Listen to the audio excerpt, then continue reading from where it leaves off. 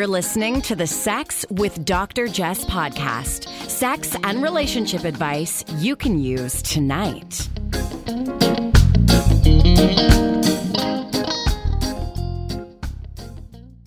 Hey, this is Jess O'Reilly here, your friendly neighborhood sexologist, here with the love of my life, my partner in crime, my way better half. He's terribly good looking with those baby blues. Brandon Ware. I love that intro. It was great. Yeah, because you wrote it. If I did, it would have been much longer and a whole lot funnier. Today we're going to be talking about sex ed, blowjobs, crushes, and cheating clauses. What are cheating clauses? Oh, we're going to get to that. I thought you were Okay. going to say, what's a blowjob? No. You remember those, right? Yeah, I do remember those. Thank you very much to Desire Resorts for your ongoing support of this podcast. Folks, check out Desire Experience. They've got cruises, clothing optional resorts. One of my favorite places to visit in the world. Let loose, relax, and really just let that sexual energy flow.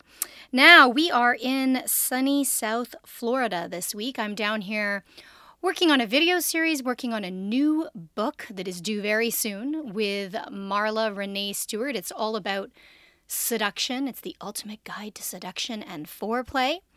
And we're enjoying our sunshine. It's been a little bit of a stressful week because Lido, our dog, as you know, if you listen, I hope you listen, was diagnosed with cancer a couple months ago, and we've just been kind of scrambling to take care of her. And this is the first week where it's kind of settled in that we don't have too much time left with her. No, I think we should probably not talk about that. Keep things light and breezy. Yeah, light and breezy. Well, I'm going to talk about something that maybe is not so light and breezy, but it's on my mind because I just found out this morning that I am shadow banned on Instagram. Because my account gets reported all the time. I don't post provocative photos or even sexy photos. It's mostly my face, Brandon's face, and the Lido's face and her little paws. But because people don't like that I talk about sex, they report me. And Instagram has shadow banned me. So these people who report me, they can send me harassing messages, and Instagram doesn't really do anything about it. It's interesting. I reported a guy who was sending me dick pics on Facebook the other day, and Facebook, I think the message said something like, this account doesn't violate our terms of use. So this guy's allowed to send dick pics, but somehow, because I talk about sex and relationships, even though my account I didn't think violated their terms, none of my hashtags are showing up, and my pictures aren't showing up in certain people's feeds and searches, and all of my content is hidden from the hashtag. And if you know anything about hashtags, it helps people to find your photos. So even people who follow me often don't see my photos or my videos. So if you follow me on Instagram, or if you don't, it's Sex with Dr. Jess. If you have a minute, head over to my account. If you can comment on a photo or two, it should help me out. I think Insta thinks that I have bots commenting on my photos or that I'm a bot. It's hard to figure it out, but one-word comments aren't as good as a couple of words for some reason. So it's interesting. I was thinking that it's really a struggle to work in this field, as much fun as it is, because even though I'm here and we're here trying to provide education and trying to help people to feel better about themselves, we face judgment and pushback at every turn because we live in a culture that is totally okay with depictions of violence, of torture, of risk-taking and dangerous behavior like shootouts or high-speed car chases and war, but the mere mention of sex, which, by the way, is the life force that keeps our planet populated, the mere mention freaks people out. And I had a post reported on Facebook entitled something like 5 Conversations to Deepen the Bond and Connection with Your Partner. Somebody reported that? Multiple people, because Facebook said it violated their community standards. Yet, I see posts online every day that promote homophobia, racism, transphobia, misogyny every time I open my feed. And I just want to remind people, I said we were going to start with sex ed, we're starting with sex ed.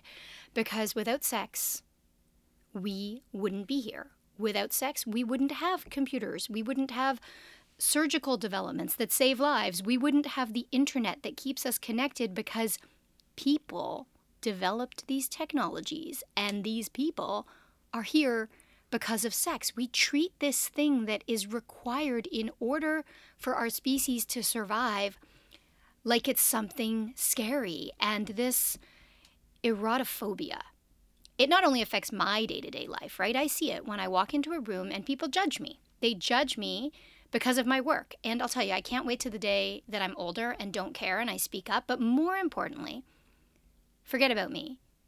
Our fear of sex affects the health, the safety, the livelihood of every single one of us. Because when we don't talk about sex, and when we don't talk about sex with young people in particular, we're putting their lives at risk. Well, where do you want them to learn? Do you want them to learn from the Google? Do you want to, I mean, young people today, they're going to find out one way or the other. So why not have healthy sources of information? I mean, that's the thing that kind of always blows my mind is I'm like, where do you think your kids are going to learn? And I know I'm walking a fine line here, but. Absolutely. If you don't answer questions, they will turn to YouTube. And YouTube leads you down other rabbit holes, to multiple holes. So, what we know is that research shows that sex education, talking about sex, is associated with improved academic achievement, greater gender equality, higher school attendance rates. We know that sex ed is associated with suicide prevention. Sex ed can dispel misinformation about sex that is spread by popular media.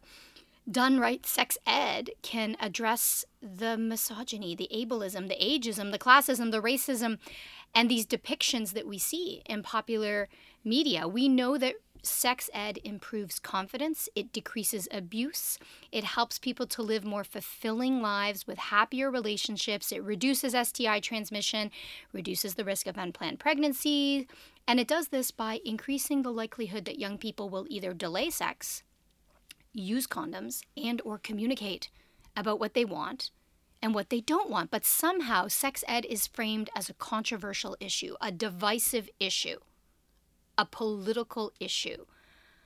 But sex ed is not a matter of politics or opinion or religion. It is a matter of life and death. And so I've come here from my shadow ban, but this all is interconnected. So please, I implore you, support sex ed, speak up, follow and support and engage with sex educators. Help us get unshadow banned. Rant over, let's talk about blowjobs. Sounds good. All right, so I was sent an online survey yesterday that collected data from 1,100 European and American folks to get their take on giving and receiving blowjobs. Now, I talk a lot more about going down on the pussy, but this one's about blowjobs. And Brandon, I wanted to get your take because you've had a blowjob before, right? I have. Right. You like them? I'm a fan.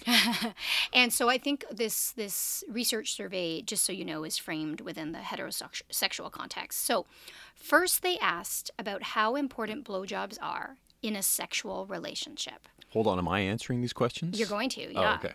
So do you consider a blowjob in terms of importance, not at all important, slightly important, somewhat important, moderately important, or extremely important? You can say that, or you can give me a scale of 1 to 10. How important is a blowjob in a sexual relationship? How important is a BJ? I don't know, man. I mean, I like a BJ. I don't think it's super important. I'm like a 5, maybe a 6. All right. So I think you fall in line with the average. So okay. 35% of men, the biggest group of men in this survey, rated it as somewhat important. Only 16% said it's extremely important, and 9% said it's not at all important. Interesting. I think I offered you one yesterday, and you shooed me away. I was in a bad mood, man. He was in a bad mood. I was in a bad mood. Terry Crews voice. All right, so it sounds like you're in line with the average, and that's what you've always wanted to be in life. Whew, average. thank goodness. Average. 30% of men, however, said they might pick a blowjob over a penis and a vagina intercourse. Ooh, I'm the other way around. Yeah, I know. Yeah. Thank goodness. Sorry about that. Because you can lie on your back for the PV sex. Can't really lie. Well, you can lie on your back, but that's a whole other thing. That is the giraffe position where you lie on your back on the edge of the bed. Your head falls off the edge of the bed. The person with the penis is standing on the floor, shimmies over toward you, and gently slides it inside. That's the giraffe position. Now, next they asked about how long a blowjob should last. What do I have options? No, just pick a number. Just pick a number. Personally, I don't I like it as foreplay, but I don't want it to last too long because I want to get to business. Businessman. I'm a businessman. He's a businessman. Okay. So I don't know, giving you a time frame, 90 seconds. 90 seconds? Yeah, I know it's a long time. That is a long time. Well, that is way below what European men say they'd like it to last 8 minutes and 20 seconds. American men say just under 10 minutes, 9 minutes and 59 seconds. Now, women... Hold on. 9 minutes and 59 seconds? I know. Who comes up with this? They have no concept of time. Yeah, okay. Anyway.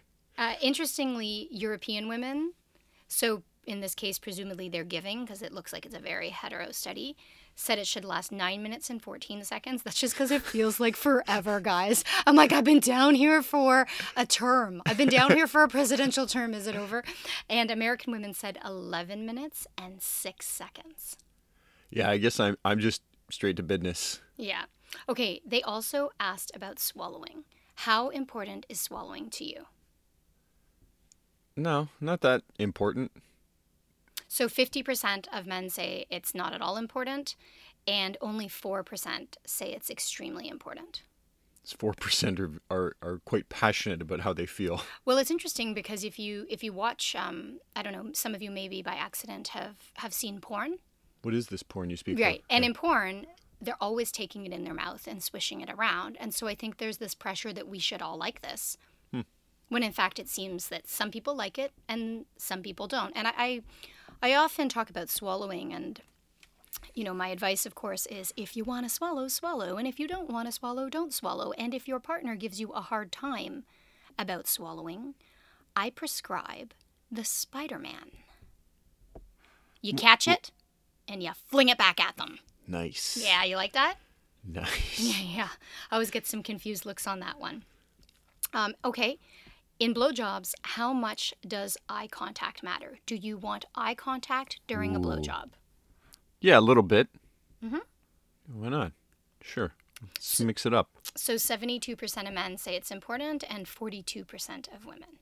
I thought you were going to say 72% say it's important and 42% it's not, in which case the math does not add up. We're real good with real numbers. Good with the math. I'm a mathematician. All right, so you're not a blowjob expert. Hold on, though. No, I'm not. I have never given one. No. I have received one. Okay. So I can only comment on 50% of... What's your best blowjob advice for you? We can only talk about your own penis. Don't talk about other people's penises. Only my own. I'm just... I don't know, have any advice. Like, for me, go slow, I guess. Oh. I don't know. It's not a race, man. The slow job? The slow job, sure. If you don't know what the slow job is, I might have mentioned this before. You are moving your lips over the head, down the shaft, millimeter by millimeter. Do Americans know what millimeters are? I think so. It's like 1/32 of an inch yes. at a time. And you are moving so slowly. And it makes this thing feel like it is the length of a python, the width of a fire hydrant. I don't know why really anybody wants that in their mouth, but it's just this really powerful experience if you can ever try a slow job. And if you want more blowjob techniques. Compliment your partner. Oh, I was going to say check out my Drive Him Wild with Pleasure video course. Yeah, which does also reinforce complimenting your partner. True. Yeah. So I have a series of video courses available online so you can watch them, learn from home. More important than the blowjob one is the Drive Her Wild with Pleasure course, where I walk you through a series of techniques. A model demonstrates on a piece of fruit and you practice at home. So please go check them out. Check out They're on my website, or you can go to happiercouples.com. And you can watch these courses over and over again. And there's just so much to learn. Even when I review my own techniques, I'm like, oh, yeah, man, I remember that one. I'm going to go back to it. All right. Enough about blowjobs. I want to talk about another topic that has been on my radar this week. I had a young couple wondering, is it okay to have a crush on someone else if you are married or partnered? So, Brandon, do you get crushes on people? I'm not a crush guy. I think I was when I was like 9. So lately I'm not so much, but I will see somebody and want to have sex with them. Yeah, but I don't get crushes. I don't know why. Maybe I'm just not open to it. Do you get crushes? I have in the past. I haven't had one in a while. So unlike you, I don't just see someone and want to have sex with them. I have to like that person. And so part of the sexual attraction for me involves getting a little crush where I like them a little bit. So I don't, dream of being with them. But I do find that I really have to like someone to experience not just attraction, but like excitement. And so in the past, I can think of the people I've had crushes on. I'm not sure I want to go into it right now. I think I would be nervous about you having a crush just because you've never talked about it. But I also, I kind of like the nervous feeling. Well, there's something more, there's more emotional investment with a crush, right? Because you get to know the person. Like with me and my thoughts of having fleeting thoughts of having sex with someone, I don't talk to them. I don't know anything about them. I'm just physically attracted to the person. I'm sure that once they start to talk to me, my mind may actually change as to whether or not I want to have sex with them. Well, actually, that's the summary of what a crush is. Like a crush is so alluring because you've got all these intense chemicals at play when you first meet, right? You've got this shift in serotonin, this bump in adrenaline, dopamine, and all of these hormonal shifts have to do with not knowing them, right? Like this cascade of hormones results in you feeling kind of obsessed with them because you're idealizing them. And it's because, as you said, you don't really know them. And because you like them, your mind fills in all the blanks with perfection. So what you've really done with a crush is you've created a dream partner, like your ideal lover in your mind, and they don't actually exist. So once you get to know them, you might still like them, but you usually have a more realistic picture of them as a complete person and an imperfect person, and they tend to lose their allure. So when you are, first of all, it's okay to have a crush. It's very common to have a crush. It's normal and it will pass. But I think it's important to understand that these overwhelming feelings you're experiencing have to do with the novelty and the unknown. Sometimes we get a crush and it's so powerful that we think, oh my gosh, like, am I missing out on something? Is this person the one? Am I with the wrong partner because I don't feel that way about my partner? But the allure is in the novelty and the risk. And so, I actually have had clients come and say, I don't know what to do. I don't know how to let go of this person. I really value my marriage. Do you tell them just to talk to them more? Exactly. Get to know them. And I also say, make a list of all the things you love about them and all the things you don't know about them. And the reality is that second list is going to be much longer because you just don't know much about them. The other piece is simply talking about it. When we have feelings that we associate with shame or guilt, we keep them secret. And when something's secret, it becomes all the more exciting, all the more enticing. So you might just tell a friend about it. Of course, if it's someone you work with, because that's usually who we get crushes on, is, someone we're working with on the day-to-day, you can limit the amount of time you spend with them communicating, because it's one thing to be together all day in the workplace, but can you not be texting, and joking around online at night? Does that kind of go back to the whole work partner, like work husband, work wife, this whole, do you think that people use the crush and then kind of go that route to validate their feelings or to play into them a little bit more? Yeah, that's a good question because we've talked about the work spouse. So, to give you a bit of context, and I was actually talking about this on Global Television last week, some people will joke that they have a work wife or a work husband or a work spouse. And Brandon, you've experienced this. I have. Yeah, Didn't like it. somebody Somebody called me that. No, totally did not. Got actually quite passionately against the whole idea. yeah, Not to their face. it pissed you off. Yeah, it did. I have a partner. I don't need a partner at work.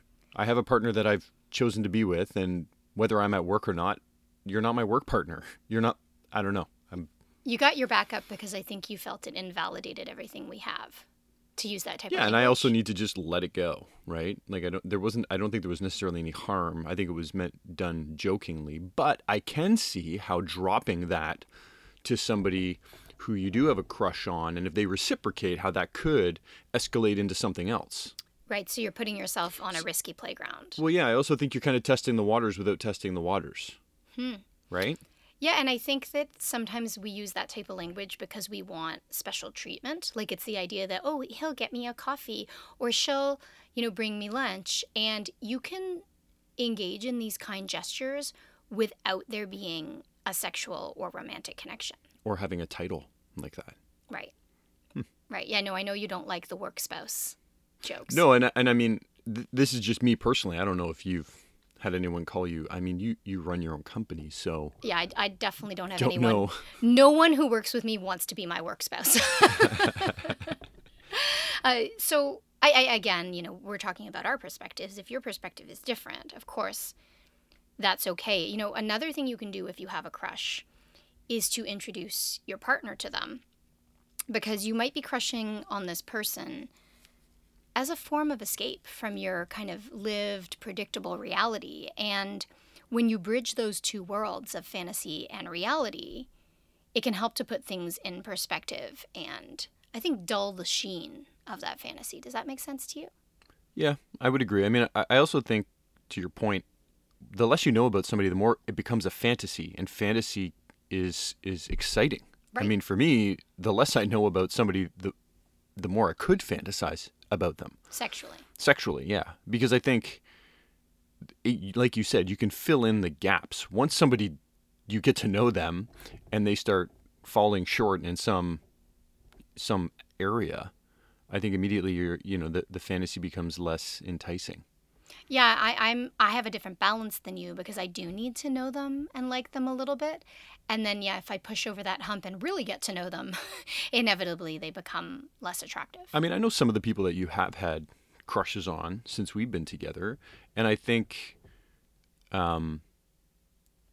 the moment, in the moment when you first find out about it, I mean, it is a little unnerving. I think if you haven't had this discussion before, or if you aren't comfortable with it, but once, like for me, once I understood that it was just that, I mean, it's a crush, it's fleeting, it fades. It also isn't something that you wanted to pursue. Maybe you could have fun with it. Maybe you could learn to let it go if it's really bothering you. But again, having that conversation, I think, really helped make me feel more comfortable anyways. Well, that's interesting because this young couple was asking, one of them was asking, should I even tell my partner? And I think it ultimately depends on your relationship. I think some people are very open about attraction, whether it be sexual or emotional, and others really consider all outside sources of excitation a threat to the relationship. So I think for some of us, talking about a crush can not only help to cool the feelings of desire and attraction, but it can be hot because it's a bit taboo and forbidden. And for others, it can be a problem. And then you also have to think, okay, are you flirting with this person? Because for me, flirting is quite acceptable in this relationship. It's up to us to really decide what our boundaries are. But you do have to be aware of how your crush is responding to your flirtation. Like, are you leading them on? Are you being dishonest? Or are you being clear that this is just playful banter and you don't anticipate it going any further? Yeah, I mean, I think it depends on the individual's relationship. I don't think you can really make a comment that applies to all people. I think you have to look at your own relationship. And even within your own relationship, I think it depends on how you're feeling. Like what I was comfortable with 18 years ago versus 10 years ago versus today are very different.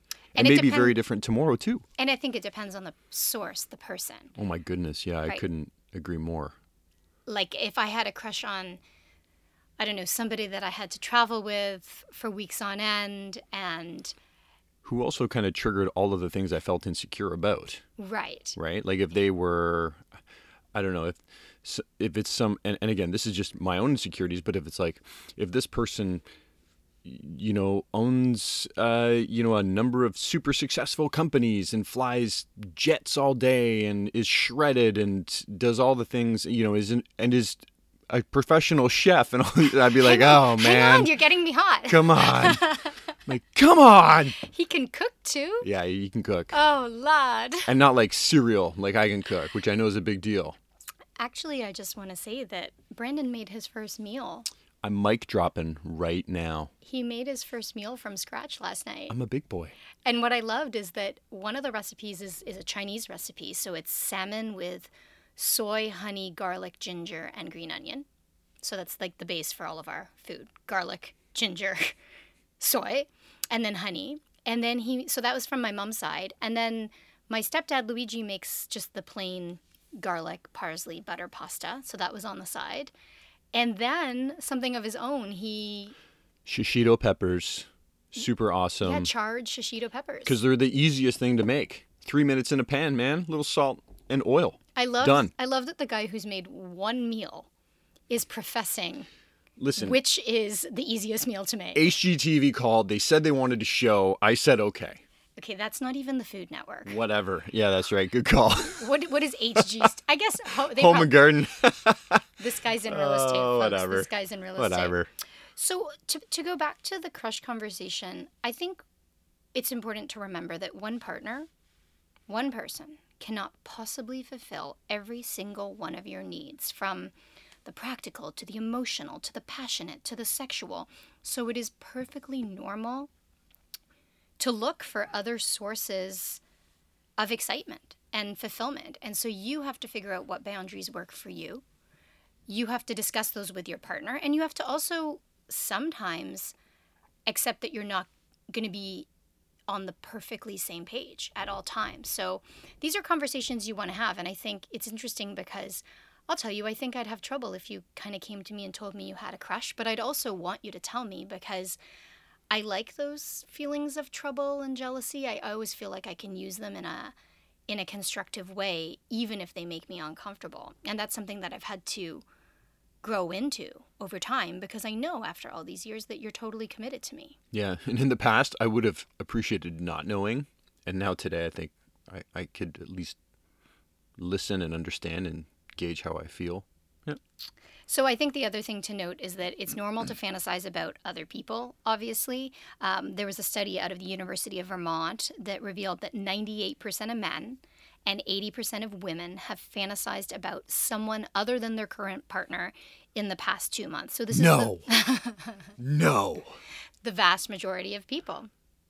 And these fantasies tend to increase as the relationship progresses because humans, we seek a balance of comfort and novelty. And so you find comfort with your partner, and you can create novelty with your partner. In fact, I think you can learn from crushes. I think that, does a crush develop in response to attention that this person is paying to you? If that's the case, maybe you want to talk to your partner about how they can pay attention to you in a way that you find attractive, validating, exciting. If the crush develops because maybe you've been able to share some vulnerable information with this person and have deep conversations.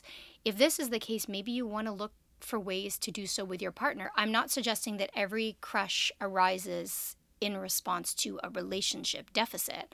However, I do think a crush offers a good opportunity to learn more about what you want and to share this perspective and insight with your partner.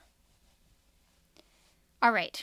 I also want to talk about cheating clauses. I have all these different topics that I've received this week from listeners, from followers on Instagram. You make it sound like it's like a contract and you're inserting a cheating clause or something. Well, this is interesting because I received a Twitter message this week from, let's call her Mary. And so she says, Okay, a bunch of messages. She says, my husband and I travel for work, and we have an agreement that if we're apart for more than a week, it's okay if we flirt and mess around on the road. No sex, no oral, just flirting, kissing, touching over the clothes, and not in a bedroom, and never with the same person twice.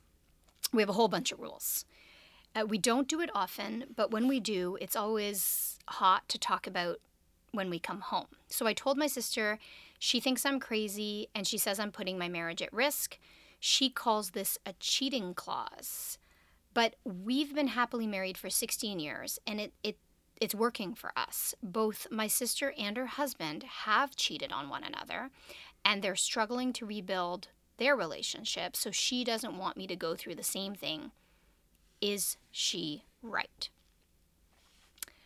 Okay, so I'll start by saying I know so many couples who agree to sexual rules and loopholes if a specific number of conditions are met. And I wouldn't, and I don't think they would, consider it cheating because their arrangement ultimately precludes deception. And, I think onlookers like your sister might classify it as cheating, but that's not how they see it. And the only thing that matters is how they see their own relationship. So I think you know what I'm going to say. And that is, please do what works for you. And let your sister worry about her own relationship, because it seems like her energy might be better invested in her own marriage. And this type of arrangement with specific rules is, I think, far more common than people want to admit.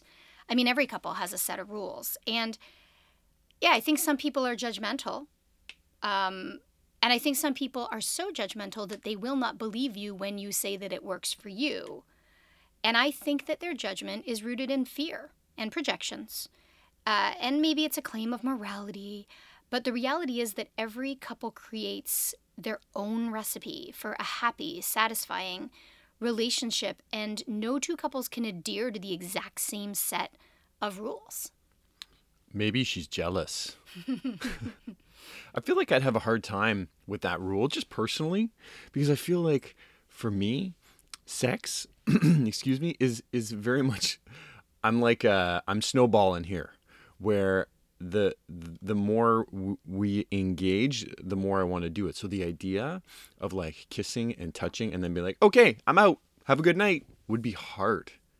I don't know. Do you know what I mean by that? Yeah, she said they don't do it in the room. So I'm assuming it's like, I don't know, in a bar or in a restaurant or a car or something. I think about too much of the practical side. I'm like, what if you're there with work people?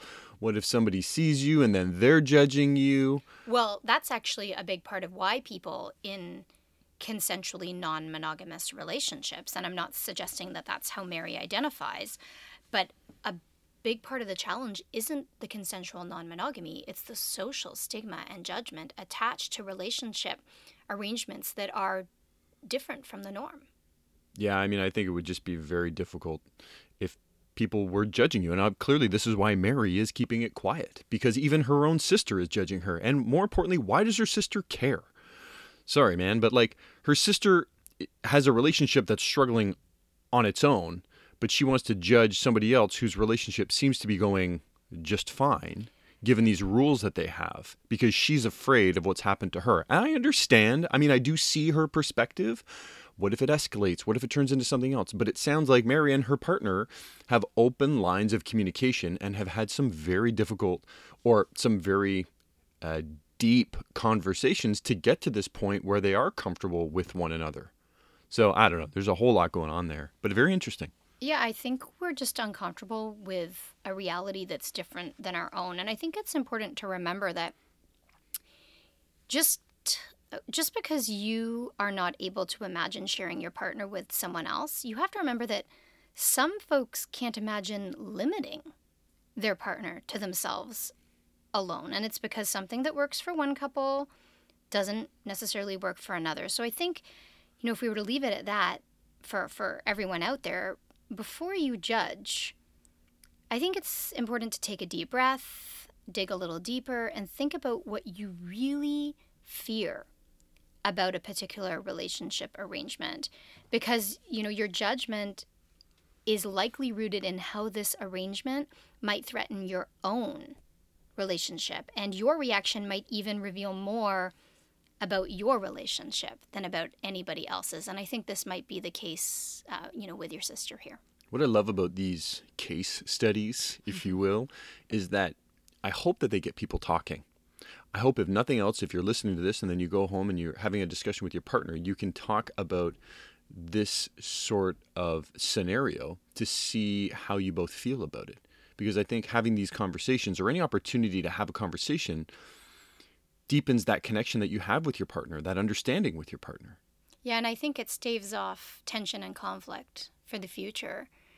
And we don't have the answers. There is no right answer. So, yeah, what Brandon said, I really think our job is to start conversations, because you can listen to our insights, but our insights pale in comparison to your own. Yeah, I mean, we're only speaking from the standpoint or the perspective of our own relationship. Yeah, and I mean, I'm looking at data as well, but data can be totally irrelevant, even if something occurs in 99 cases or 9,999 out of 10,000. If you're the exception, then you are the exception. If you feel something, your emotional reaction is perfectly valid. I learned a lot today. Yeah? Yeah, I learned that my expectations of the length of a BJ are significantly less Oh my gosh, than the average. I learned that I only have to do it for 90 seconds. Yeah, seriously. I learned, so much that I don't like being called a work spouse. Yeah, we already knew that about you. But we knew that.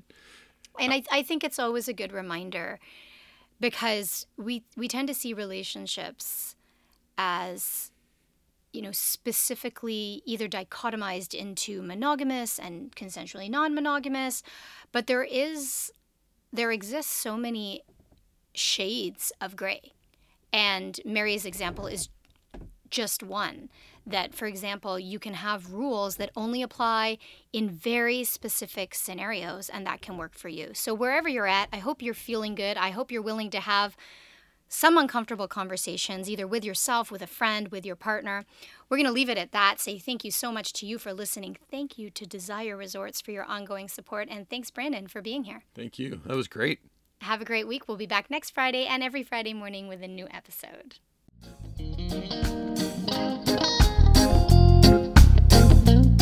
You're listening to the Sex with Dr. Jess podcast. Improve your sex life.